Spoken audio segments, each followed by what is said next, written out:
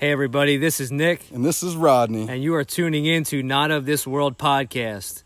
We have a great episode for you tonight, so stay tuned. We'll jump right in. The Holy Spirit has no experience with being impatient, hateful, or rude. That's the language of our flesh.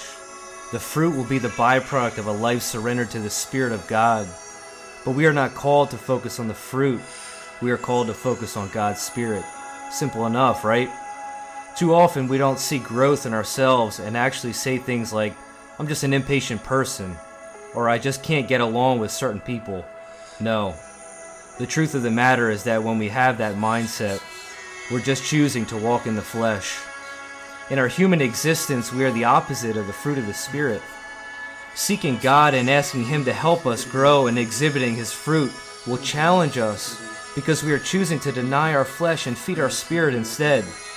We will start being placed in situations that allow the Holy Spirit to develop His fruit within us. To every problem is a character-building opportunity. It is no joke to withhold from our flesh what it wants, because our flesh wants to get even. But the Spirit calls us to love and extend kindness. Our flesh wants to entertain sinful thoughts, but the Spirit calls us to walk in self-control.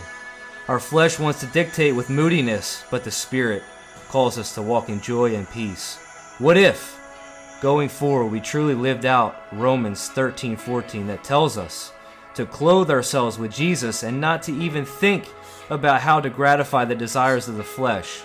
Every day we put on Jesus, obey the Spirit's leading, and basically ignore our flesh. It's all about where we look and what we look to for satisfaction.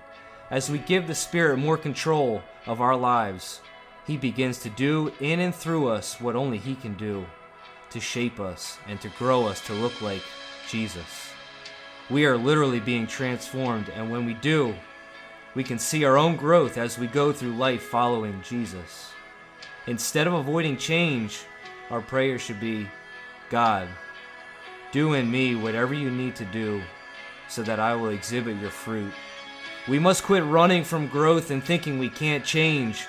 We can change because we have the power of the Holy Spirit propelling us toward it. The fruit of the Spirit becomes part of us when we walk in obedience to the Spirit. And Amen.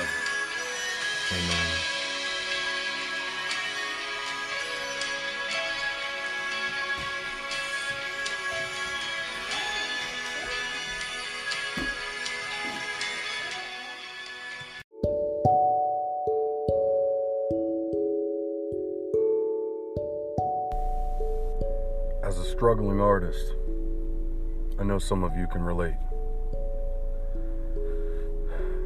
Some of us have this desire to create content,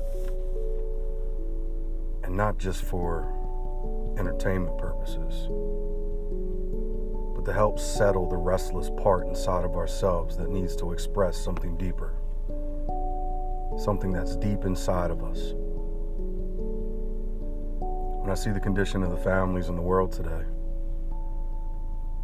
it stirs something up in me. I have a desire to create content that can be used for good,